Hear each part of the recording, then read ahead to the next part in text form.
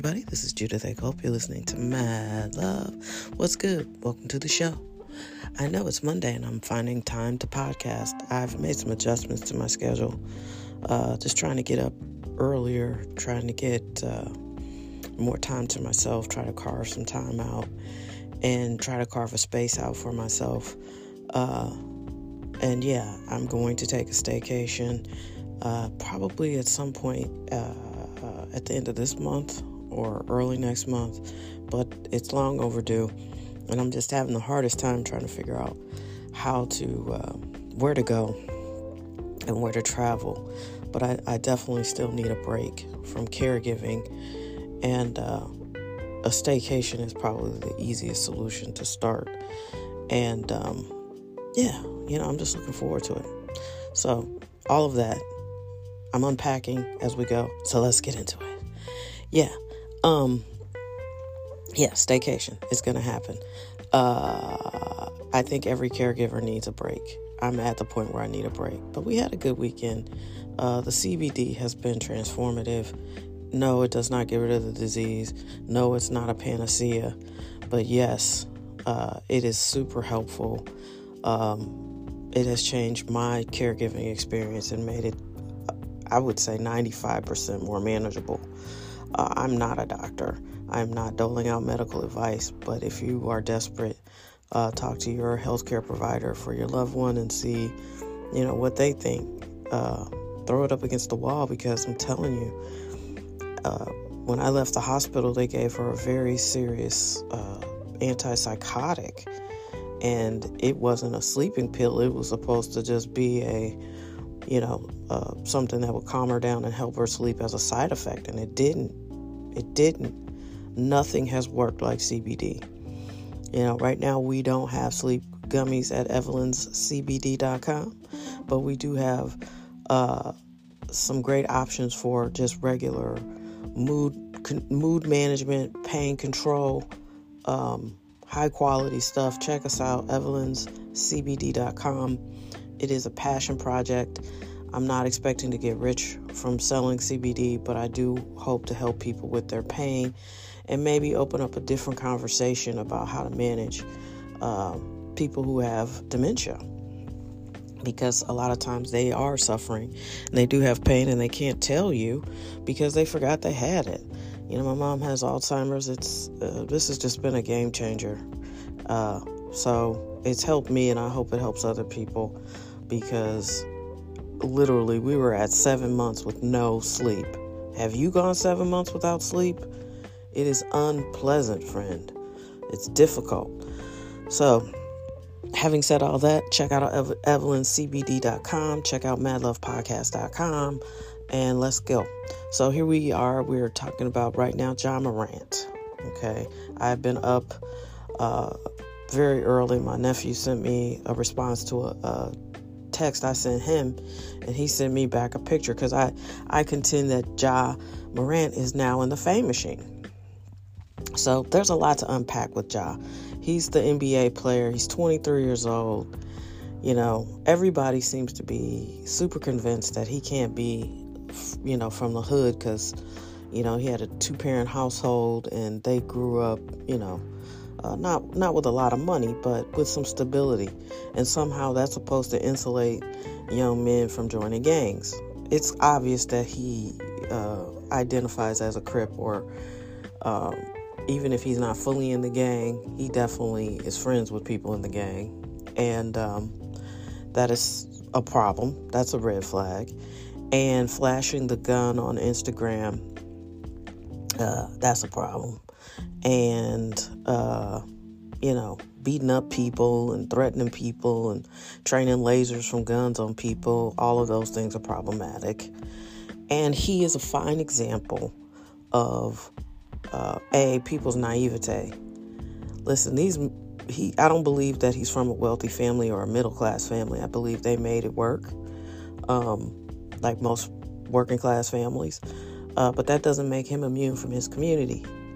Okay? He grew up in what I could come to understand is a low-income, tough part of town, Sumter, South Carolina. And, gang life, crime life, that's part of it. And it doesn't matter if you have a 2-parent home. You're not going to shield your kids completely from gun culture and gang culture, because that's the culture of where you live. And he is a bigger, he is a sign of the bigger issue, which is people love guns. People love that culture. People love to get drunk and flex on social media. He is just a successful version of every low-income neighborhood person that you've ever seen or met. You know, they live in every major city. They live in every major metropolitan area. There are these kids that watch all of their favorite rappers and they emulate them. And he is just that. He's no different than any other 23-year-old, except he doesn't deal weed. He's out here making millions.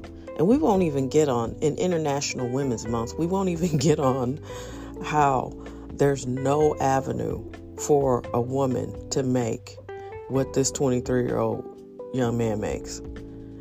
And she can be from age 18 to 65. There's no woman who will ever be able to make what he makes at 23 for playing a game. You know, and so you give all this money to a young man who's part of that culture, and this is what you get. You know, he's out here beating up people. And listen, there is a phenomenon called having never been nowhere, and he seems to have it. And yes, I get it. He's a global phenomenon. Yes, he's traveled the world, but he didn't grow up that way. You ever see how, like, I think Snoop Dogg's a good example. The way Snoop grew up versus the way his kids grew up. You don't see his kids nowhere in no trouble. Snoop had murder cases and charges against him, and okay, he grew up completely differently, but he raised his kids outside of that environment. And Ja's daughter and any other kids he has won't be raised the way he was raised.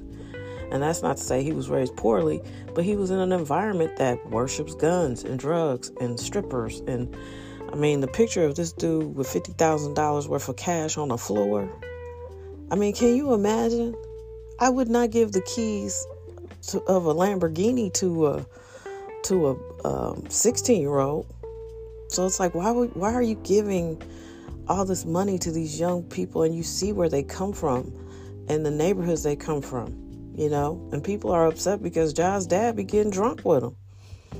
So he is just emblematic of what the bigger problems are. And I don't believe there's one culture that defines America, but the young culture, the hip-hop culture, is gripped by guns and violence and, you know, just, I don't know. I don't even know what you would call that kind of behavior.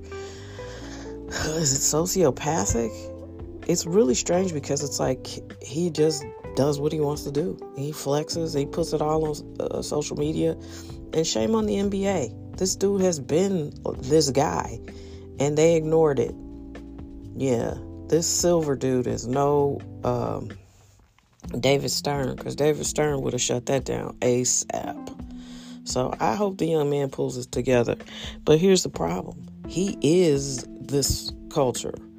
It will be hard for him to change. And he's going to have to get rid of all these friends because they're not his friends. They're going to be broke. He's going to be broke as a joke and has been hanging around with people like this.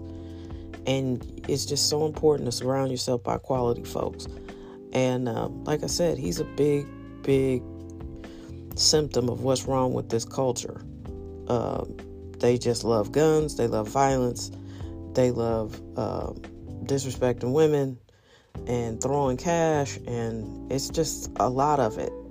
And it's not good. And I see these young people all the time. He just happens to be a professional basketball player. But go into any hood, you will find these people and they think just like him. And if they had it, they would throw 50 grand to some hookers. Sorry, strippers. Let's make a distinction. So anyway, good luck to Ja Morant. And let's keep if you haven't heard about it, Google it. It's fascinating. His name is Ja, J-A, Morant, M-O-R-A-N-T. 23 years old, making a bunch of bad decisions. All right, so as you guys know, I started this podcast on Anchor, and this weekend Spotify completed its complete consumption of Anchor. It's now called Spotify for Podcasts or something. But anyway, Anchor had a lot of great features, and it was just all about community, and we were just a bunch of podcasters working together, listening to each other's we had a community. And then Anchor got so big that it got bought up by Spotify, and it's just been swallowed whole now, and it's completely different. Gary Vee recommended Anchor, and that was about 2017, and I started podcasting, and I enjoy it. I do. I can't say I don't, but it is different. And, I'm okay with Spotify. They have a lot of weird rules. You used to be able to play music. You used to be able to do a whole bunch of cool stuff that they basically just destroyed. And it doesn't make sense until I sign a big contract to go exclusively on Spotify, because I don't get most of my listeners from Spotify. So I can't put music in my podcast. It's good for the people who founded Anchor. They got paid, good for them. I still haven't found a platform that's better, but I'm still looking. But rest in peace, Anchor. So yeah, it's International Women's Month. Just like last month. I didn't get a lot of Black History Month emails, but I did get a lot of Women's Month emails. And I'm going to be a woman come next month. So, and this is what's ironic. Someone posted on International Women's Day, like they celebrate women.